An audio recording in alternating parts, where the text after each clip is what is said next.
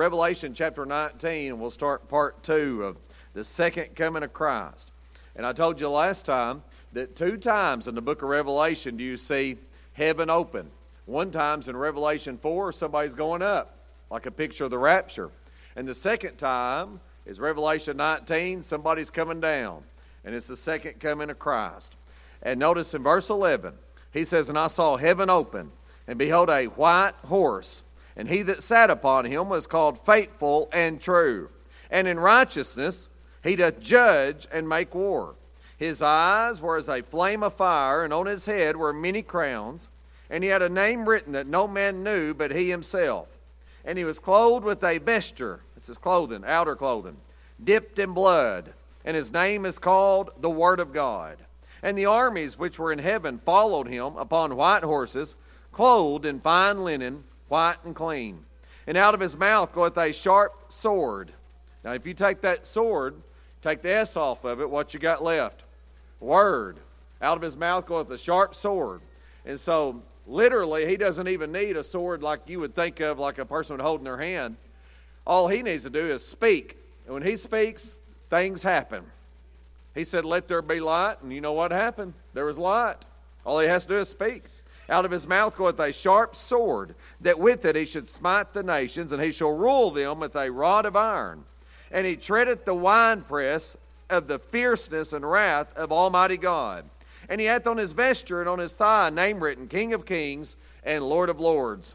Now, last time we talked about this a little bit, and we talked about the first coming and second coming. And no doubt he came the first time in Scripture. And the first coming, we've read about that in all the 4 Gospels, and the Bible told about his coming and said he would come and when he would come. And had a preacher this week called me and was asking me a question about Daniel's 70th week and all that. And I said, well, he said, how's those weeks work out over there? There's 70 weeks. And anyway, and he's a real smart preacher. He had it all down. But anyway, I just told him a couple things, and I think it might have helped him along the rest of the way. But we was getting down through there. And I said, well, the truth is, I said, when Herod asked those scribes about the Lord, when he's supposed to come, he knew that the Bible told when he was going to come the first time. And so the Bible did tell that back in Daniel chapter number 9. Now, it doesn't tell you when he's coming the next time, but we do know that he is coming. And the second coming, we don't want to confuse that with the rapture. Now, there's the second coming of Christ. There's more about the second coming of Christ in Scripture than any other teaching or doctrine. More about it than anything else. All the Old Testament prophets talk about it. All those books, they allude to it. If they're not talking about it, they're alluding to it. There's all kinds of things about it. It's amazing how much is in there. And all through the Bible, you read about his second coming. But the second coming and the rapture are not the same things. The rapture is when we're caught up with him in the air. Like 1 Thessalonians 4, 1 Corinthians 15. We're caught up in a moment, in the twinkling of an eye, we're going to be changed and all that sort of thing. But the second coming is when he's actually coming back, and he's going to stand on the ground, and he's going to rule and reign for 1,000 years. The first time he came to die, the second time he's going to reign, the Bible says. And we talked about the picture of his coming last time. And so I told you about his picture, and I didn't just tell you that. I showed you Scripture, what it described him as, what he's going to look like when he comes back. As a matter of fact, what he looks like when he comes is nothing what people have the paintings and the drawings. It's just the opposite of what he looks like.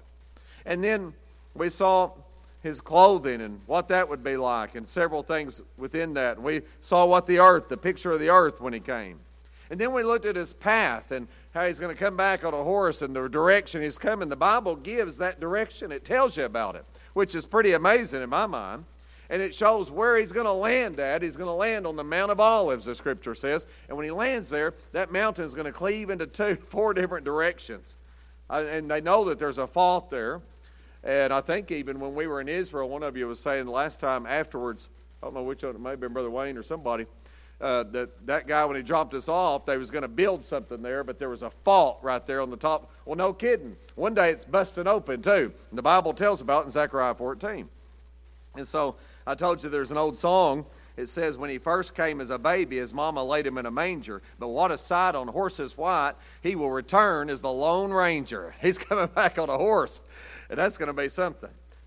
And so we talked about the picture of his coming, the path of his coming. So tonight, Number 3, let's talk about the people of his coming. The people of his coming. Do you realize he's not coming back by himself? He's got people that's coming back with him. Go ahead, and the book to the left of Revelation is Jude. It's a little short book, 1 chapter. Book of Jude, let's look at it. And in the book of Jude, it quotes a prophet. His name's Enoch. As a matter of fact, the Bible doesn't even tell you he's a prophet back in Genesis when he showed up in chapter 5. But the book of Jude tells you that he's a prophet, that he prophesied. And not only does it tell you that he prophesied, it tells you what he said when he prophesied. I mean, this guy walked with the Lord, and the Lord was close to him. And the Lord showed him things, and he prophesied. The Bible wasn't even written yet. And in Jude, verse 14, it says, and Enoch also, look at this, the 7th from Adam. Well, he's pretty far back then, if he's the 7th from Adam. Prophesied. If he prophesied, he's a prophet. Of these saying, what did he say? Behold, the Lord cometh with 10,000s of his saints. Not 10,000, 10,000s of his saints. That's a lot more than 10,000. And it's going to be a high number, a number you can't even count. I'm talking about there's millions coming back with him. And what's he going to do? Verse 15, to execute judgment upon all, and to convince all that are ungodly among them of their ungodly deeds, which they have ungodly committed, and of all of their hard speeches, which ungodly sinners have spoken against him. Now, you got to admit one thing, Enoch was probably not a popular preacher. Man, he was preaching doom and gloom. The Lord's coming back, and he's coming back with 10,000s of his saints. And when he comes, you know what he's going to do? He's bringing judgment. He's going to execute judgment on all you heathens, what he said. It's going to be ugly. There's going to be bloodshed when he comes back. And it's going to be that way. And see, they don't realize that. They think, man, they've got the United Nations and NATO and all this stuff and all these superpowers, the United States and China now and Russia and all these different people, and they think they'll be a match for the Lord when he comes back. I mean, that'd just be something to laugh at. All he has to do is speak, and the sharp two-edged sword comes out, and his word speaks, and they're done. Right then. It's over. Over before it even gets started. You want to talk about somebody powerful. That's why you need the Lord on your side. It's not about who's got the most nuclear bombs, which I'd like to have the most, by the way. But it's not about who has the most. It's about who's on the Lord's side. Amen. I want to be on his side. And I want him on my side. And the only way for him to be on my side is for me to be on his side. So that's what I'm wanting. All right, there's another scripture. There's another guy that prophesied. Deuteronomy chapter 33. His name is Moses. Deuteronomy chapter 33. He's going to have to agree with Enoch. Now, Enoch's first. He lived before Moses, way before Moses. When Moses showed up, he prophesied. Deuteronomy chapter number 33. Deuteronomy chapter 33. And here it is again. Same prophecy. Deuteronomy 33, verse 1. And this is the blessing wherewith Moses, the man of God, blessed the children of Israel before his death. Just before he died, this is what he said. And he said, the Lord came from Sinai and rose up from Seir unto them. He shined forth. He's in all of his glory. From Mount Paran, and he came with 10,000s of saints. From the right hand went a fiery law for them. That didn't happen in Moses' time. That's a prophecy is what that is. And I gave you the path of his coming last time, and it went right through Sinai, Seir's another name for Esau, and Edom, and so is Paran, all that, just like we said, south of the Dead Sea. The Bible talks about him coming. But when he comes, he's coming with 10,000s of his saints, the Scripture says. Don't you? I mean, to me, that's a big deal. Well, I mean, when I think about it, here's the Lord getting ready to come back at the second coming, after the rapture, after the judgment seat of Christ, after the marriage, the marriage and all that kind of stuff that takes place in heaven. And here he comes, he gets on a horse, and one of these days he's going to say, saddle up! And boy, we're getting on horses, and we're coming back with him. People say, are there any animals in heaven? I don't know. I think there's horses, because he's coming back on a horse. Boy, that's going to be amazing. John Wayne and Clint Eastwood, eat your heart out. You don't have any idea what we're about to get involved in. 1 Thessalonians chapter 3. 1 Thessalonians chapter 3.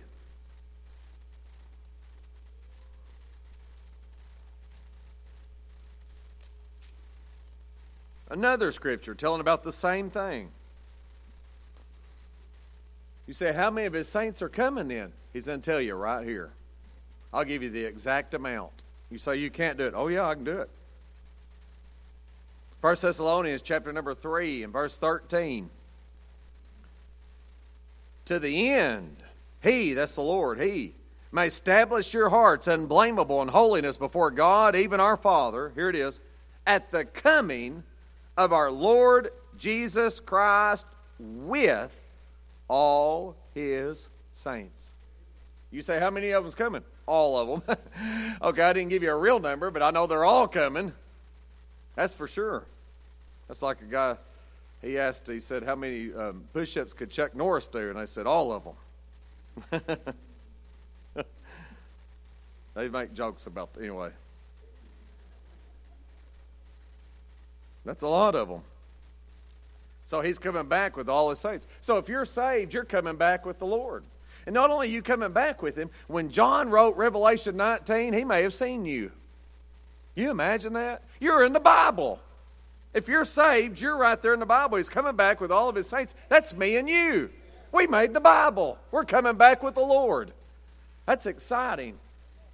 That's amazing what it is. And it's going to be amazing when we come back. See, the world is anti-Christian right now. They hate us. And if they ever hate us, they really hate us. Our home country hates us. It's amazing the hatred that they have. Oh, they talk about hate, and they don't even see the hate in themselves. The whole time, they're the hate-filled people. And they want to rid the world of Christians, but the bad news is they can't get rid of us. Even if they do, we're coming back. We're coming to the Lord. Then what are they going to do? Tell them, oh, you, Jesus, you man of hate. No, they won't say that. I have a feeling they'll be real quiet when he comes back. Amen. That'll be good. CNN's going off the air. All right. He's coming back with more than saints. Take your Bible and go to Psalm 68. Psalm 68.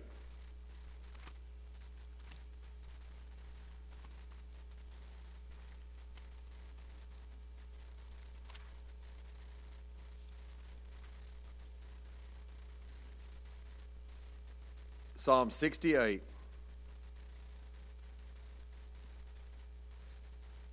Psalm 68, it's a second coming Psalms. A lot of these are. It's amazing how many are. Look what it says in verse 1. Let God arise, let his enemies be scattered, let them also that hate him flee before him. He's coming back. As smoke is driven away, so drive them away. As wax melteth before the fire, so let the wicked perish at the presence of God. They're going to see his presence someday when he returns.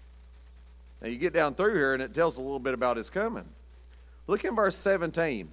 The chariots of God are 20,000, even thousands of angels.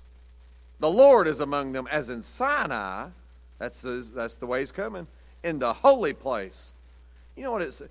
Thou hast ascended on high. Thou hast led captivity captive. Thou hast received gifts from men, yea, the rebellious also, that the Lord God might dwell among them.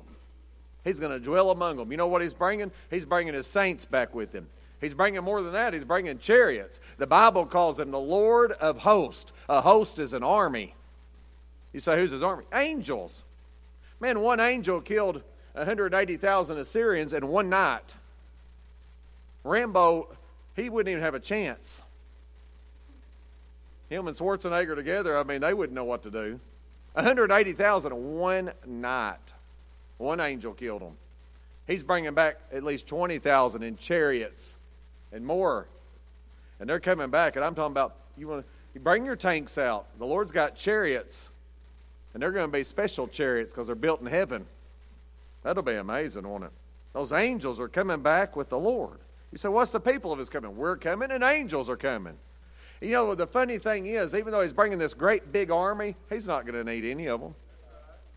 It's kind of just a show of power. You see North Korea, and they got all those tanks and stuff going through their streets, and I mean, they got this big power, and their people are starving to death over there. I feel sorry for those people over there. But anyway, there they are, and they're starving, and they're showing that great big power, and they may have some power, but they don't have power compared to our military power. I mean, it's just a joke compared to what we'd wipe them out in 5 seconds. If we wanted to, we could. I mean, it wouldn't take long.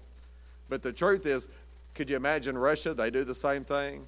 And imagine America, we're showing all that we have and all this force and power. And the Lord comes back and all he does is speak, and it's over. I didn't even have to use my men, he said. I didn't have to use my army. All I had to do is speak. That's how powerful his word is. That's why they want to censor his word. They don't want his book out there. They want it censored. Get it out of school. Out. That's why these kids are growing up in socialism. Now, our kids aren't here naturally. We got good kids because they got parents teaching them right and grandparents teaching them right. But I'm talking about throughout our country. You know what's happened? They've gotten rid of the book. You say, why do you get rid of the book? That's what they did in Germany. They burned all the books. Now Amazon says that they're not going to sell certain books because they're a hate crime. You say, what kind of books? Conservative books. Christian books. Isn't that amazing? You say, what are they doing? Anybody can see that studied history what they're doing.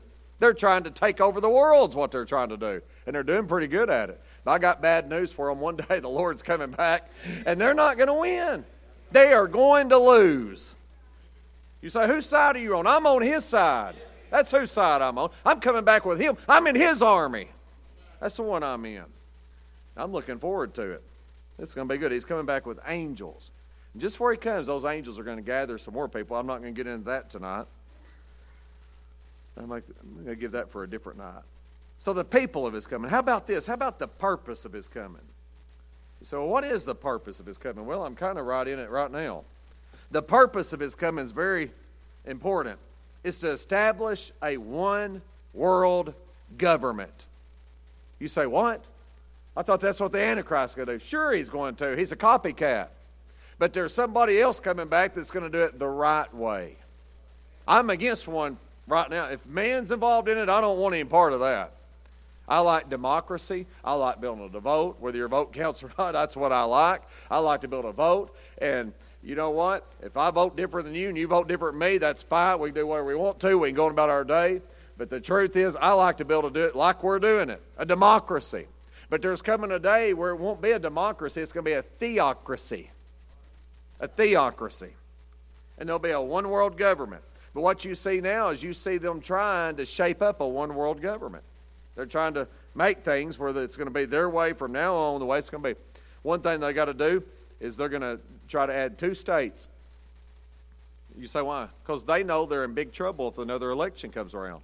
That's all that tells you. Because if when you add states, you get more House of Representatives and you get more senators. Well, that swings it a different way, see?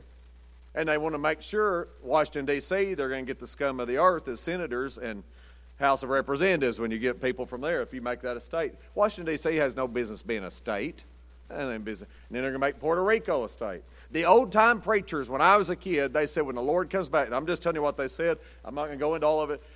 But maybe it's so, maybe it's not. But they always said there'll be 52 states. I heard that when I was a little boy.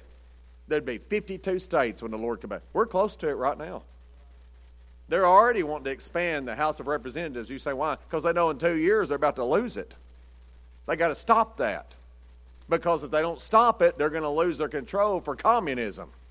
Because that's what they're trying to. That's the whole mess you're in right now. I mean, we might as well just go ahead and drop it and forget it. We're living in a country that's gone crazy.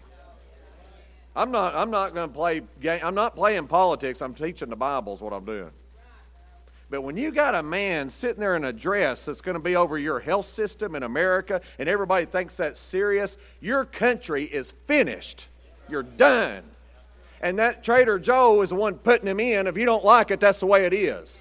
You should have known he was going to do it. I'm telling you, we are in a mess in America right now. I don't understand that. You have to be warped to do something like that. Your mind's twisted. You got to be of the devil to believe like that.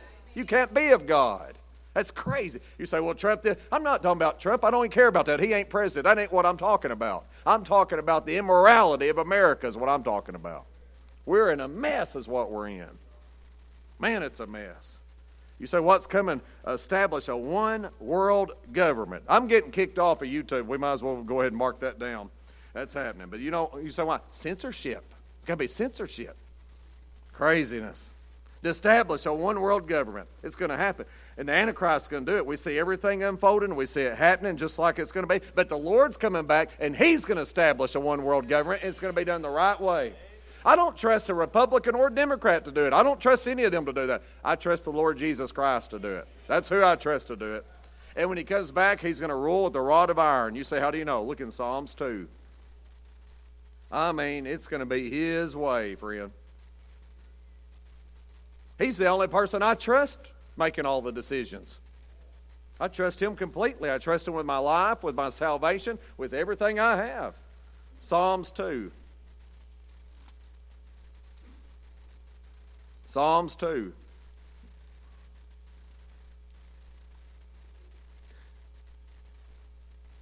When you get your first day in office and your first day, you send money overseas to kill more babies, you're wicked. First day, you got big problems. Psalms 2. Psalms 2, the second coming Psalms. He says in verse 1, why do the heathen rage? And the people imagine a vain thing. Brother McFadden preached for us and talked about people raging in the streets and stuff. He says that's how to be in the end times. It's right there. The kings of the earth set themselves, and the rulers take counsel together against the Lord and against His anointed. His anointed's Christ. That's Jesus. Saying, let us break their bands asunder and cast away their cords from us. That's what they're doing. He that sitteth in the heavens shall laugh. So you're not hurting me. The Lord shall have them in derision. In His wrath, and vex them in His sore displeasure. Yet have I set my king upon my holy hill of Zion. He's coming back, and He's going to reign. And I will declare the decree, the Lord has said unto me, thou art my son. This day have I begotten thee. You read that in Hebrews chapter 1, verses 5 and 6. Read it over there.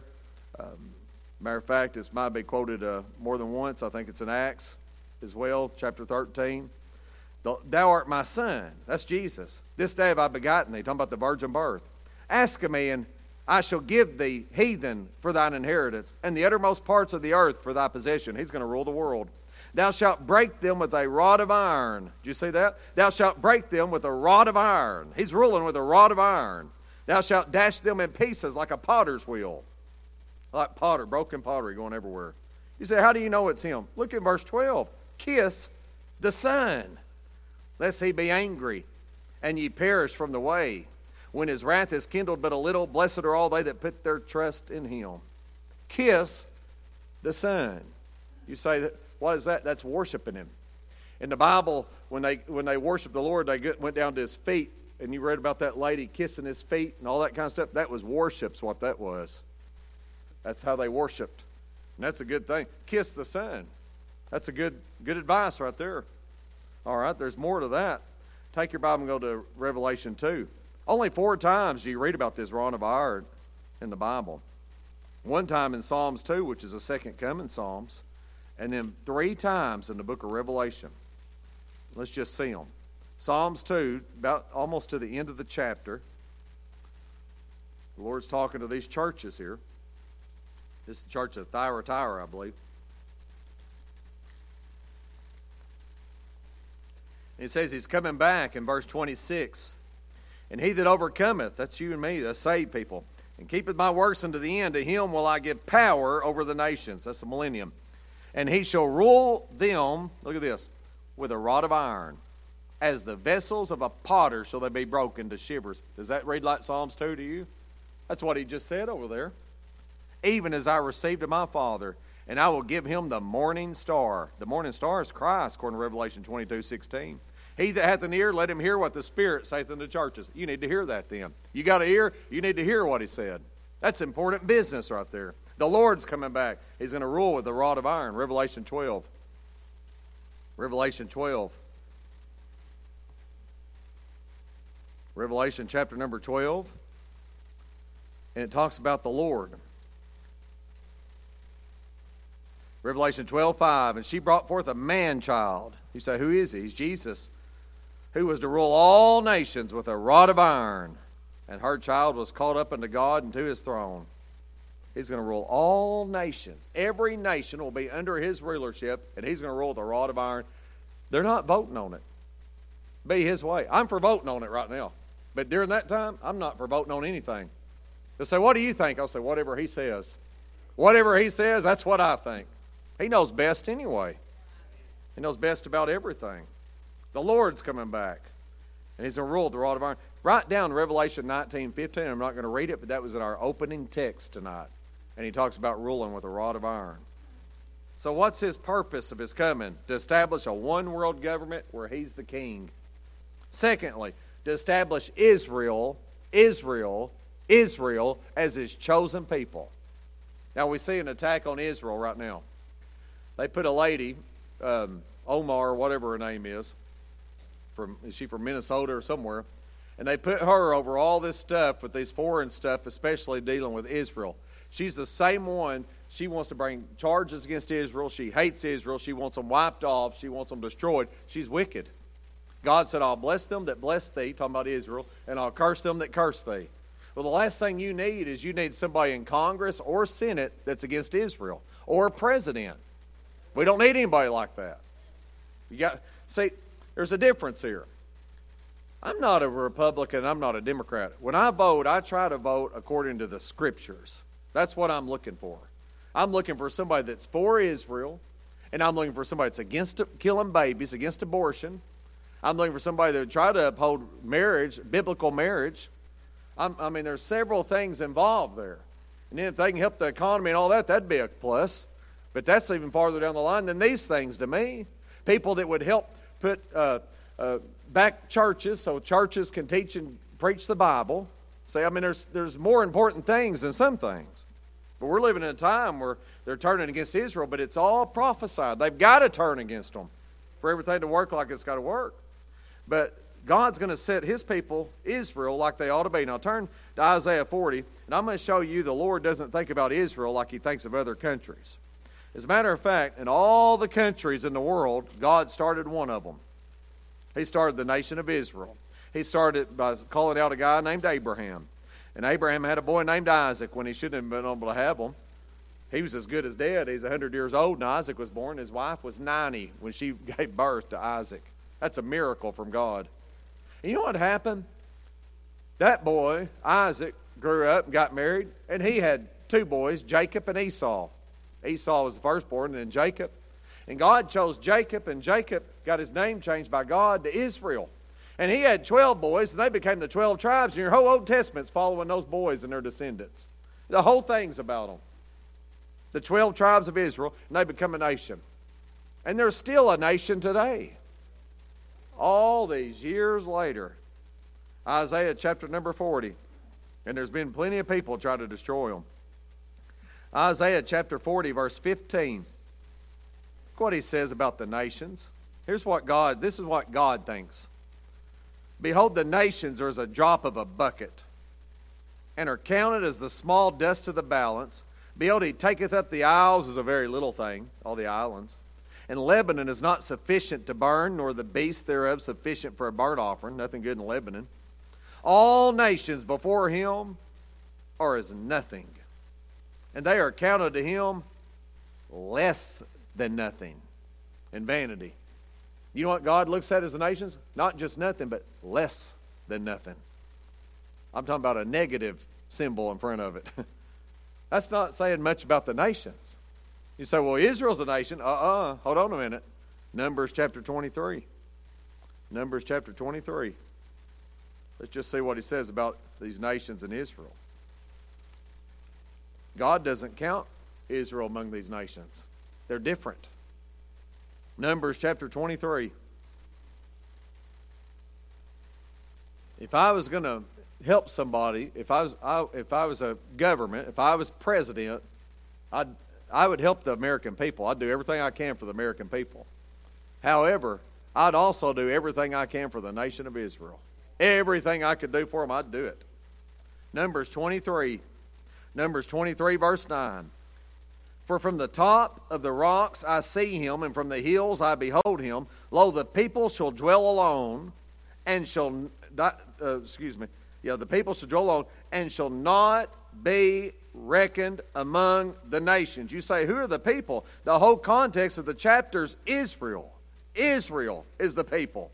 He said, I don't reckon them among the nations. He said, I say the nations is less as nothing, but when I look at Israel, I don't put them in that number. They're different. As a matter of fact, he looks at Israel as the apple of his eye. Go to Zechariah chapter 2, next to the last book in the Old Testament. If you go to Matthew and hang a left, it's 2 books back for Matthew. Zechariah chapter 2. Look what he says about these people. So I'm not telling you what I think, I'm telling you what the Bible says about it. Zechariah chapter 2. Zechariah chapter 2. Zechariah chapter 2. He's talking about Israel, verse 7. Deliver thyself, O Zion, and dwellest with the daughter of Babylon. For thus saith the Lord of hosts, after the glory hath he sent me into the nations which spoiled you. They're going to spoil Israel. They're going to take their spoil and loot from them. Surely there's people that wouldn't loot. For he that toucheth you toucheth the apple of his eye. Then I'd leave them alone. The apple of the eye is the heart of the eye. Matter of fact, if somebody threw like a dart or something, you'd cover your eye. That's the precious part. It's just a natural instinct to cover your eye as it get put out. And that terminology is still used today. It's a term of endearment, the apple of your eye. You say, where'd it come from? God, talking about Israel. That's a Bible term. There's so many terms in the Bible that people say today, it's amazing, and they don't know they came from the Bible. The apple of your eye. You say, what is it? Israel's the apple of God's eye. We better leave Israel alone then. They say, well, what we need is an Israeli state and a Palestinian state. No, that's not what we need. What we need to do is let Israel have their land and leave them alone. That's what we need to do. See, that's destroying what God said. It's going against the Bible. It's wrong. That word Palestinian didn't even come into history until Yasser Arafat showed up about the 1960s when they had that Seventh-day War. There wasn't anything called a Palestinian before that. No such thing. You say, well, he was part of the Palestinians. He was from Egypt. He wasn't even from there. And he's calling himself a Palestinian. He was born and raised in Egypt. He wasn't from Israel. That's amazing. That Israeli place is for Jews. If you was in Israel right now, let me tell you how it works. There's certain towns the Jews control, and there's certain towns that the Arabs control. And if you get to a town where it has an Arab town where they're in control, there'll be a sign up at the town. I've been there. I know what I'm talking about. Got pictures of it. I could produce it. Took myself. There's a sign up. It says, if you're a Jew, do not come into this town because you could die. They'll kill you. They'll kill a Jew for going into their towns. But at the same token, if the Arabs go into the Jewish towns, nobody hurts nobody. It's one-sided. That's what you're living. That's what we're dealing with right here. You know what the Bible says about those Arabs? It said they'll be wild men. Their hand will be against every man. That's what it's talking about over there in the book of Genesis with Ishmael and all that bunch. That they'll be wild men. And they are. Anybody that put bombs in their underwear, their elevator will go to the top floor. Somebody say amen. No, thank you. They did it. All right. Israel's going to be his people. Now what else? He's going to establish peace on earth when he comes. Everybody wants to talk about peace. We just need unity. Why, you lying rascal? You don't want unity. There's only one person who can bring unity. That's the Lord Jesus Christ. He's going to bring unity. I always said about these politicians, never pay attention to what they say, watch what they do. Because if you want unity, you do things a whole lot differently. You try to have peace. But some people don't want to have peace. It's pretty amazing how it is.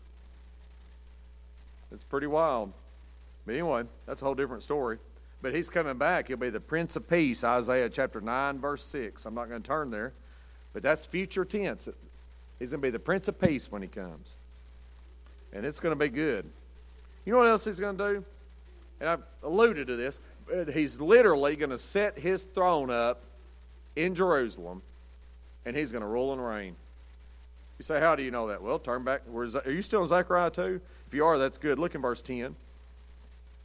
He says, sing and rejoice, O daughter of Zion, for lo, I come, and I will dwell in the midst of thee. Oh, you will? You're going to dwell here, saith the Lord. And many nations shall be joined to the Lord in that day, and shall be my people, and I will dwell in the midst of thee. And thou shalt know that the Lord of hosts has sent me unto thee. And the Lord shall inherit Judah, his portion. That's where Jerusalem is in the tribe and the land portion that belongs to Judah. In the Holy Land. That's the only time the phrase Holy Land is mentioned in the Bible. And shall choose Jerusalem, look at this, again.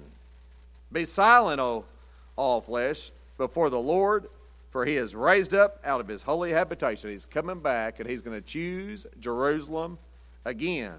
He said it in chapter 1 in verse 17. Cry yet, saying, thus saith the Lord of hosts, my cities, through prosperity, shall yet be spread abroad, and the Lord shall yet comfort Zion, and shall yet choose Mecca. And shall yet choose Rome. No. And shall yet choose Washington, D.C. He's going to choose Jerusalem, the Bible says. That's what he's going to choose. That's his place.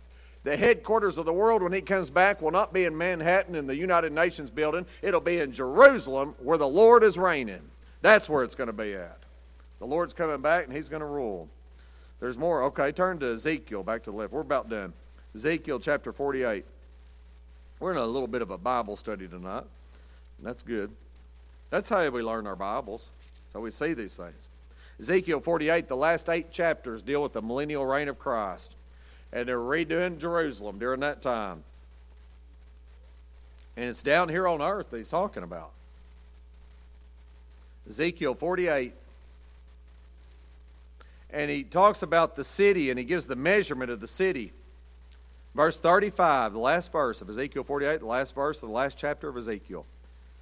It was round about 18,000 measures. And the name of the city from that day shall be, the Lord is there.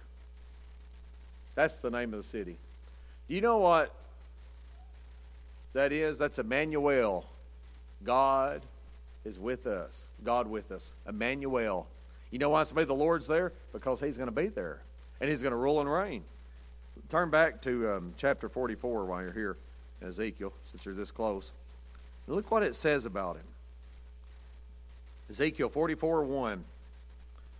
Then he brought me back the way of the gate of the outward sanctuary, which looketh toward the east, and it was shut. That's called the eastern gate. In the old city of Jerusalem, there's still a wall up. And that eastern gate, you can see it from the Mount of Olives. It's concreted shut. We got pictures of it, don't we, guys, that we went over there. And it's concreted shut. And what happened was in 1517, Seleucus the First, the Turk, he came over there, and he heard the Jewish holy man was going to come through the eastern gate, so he concreted the thing shut so he couldn't get through. And then the Muslims got together, and they built a Muslim graveyard just right outside that eastern gate. I mean, right there. I've got pictures of that too. Because they read that a Jewish holy man would not desecrate himself by walking through a Muslim graveyard. And so, I mean, they put them everywhere. It's kind of like a place of victory. They got a Muslim cemetery on top of Calvary. I mean, that's unbelievable. On top of Calvary, they got one. Anywhere they think they're conquering, they've got him killed, they think, you know. Just like in 9/11, they're putting the Muslim stuff down there. That's ridiculous. Can you believe that? People are warped, aren't they? How could you do that? Forget all those people that died innocently like they did. It's just an attack on our country, an act of terrorism and war. And they're going to put that down there. It's just hard to believe. But yet, they've got all that shut off, but they think that concrete's going to stop him from going through. And they think that graveyard's going to stop the scriptures from being fulfilled. But look what it says in verse 2. Then said the Lord unto me, this gate shall be shut, it shall not be open. The Lord even said it was going to be. He prophesied that Seleucus was going to do this hundreds of years, maybe 2,000 years even, before it happened. And no man shall enter in by it, because the Lord, the God of Israel, hath entered in by it, therefore it shall be shut. It is for the prince, the prince. He shall sit in it to eat bread before the Lord. He shall enter by the way of the porch of that gate, and shall go out by the way of the same. He's going through the gate. And when he comes in, he's going through that eastern gate from the Mount of Olives. You can see it from there. He's landing there at Zechariah 14, like I showed you last time. He's going through that gate, and he's going right into that temple, and he's going to sit down in the Holy of Holies, and he's going to be the Lord of Lords and King of Kings and God of Gods. And man, that's going to be something, isn't it? And he's going to rule and reign from that point forward according to the Bible. If this Bible's right, we're on the winning side. If it's wrong, we're all in big trouble. But I'm betting on it being right. And I believe it's right. All right, we're going to stop there. That's enough, I guess. I hope you enjoyed that. A lot of info. Any questions or comments on it?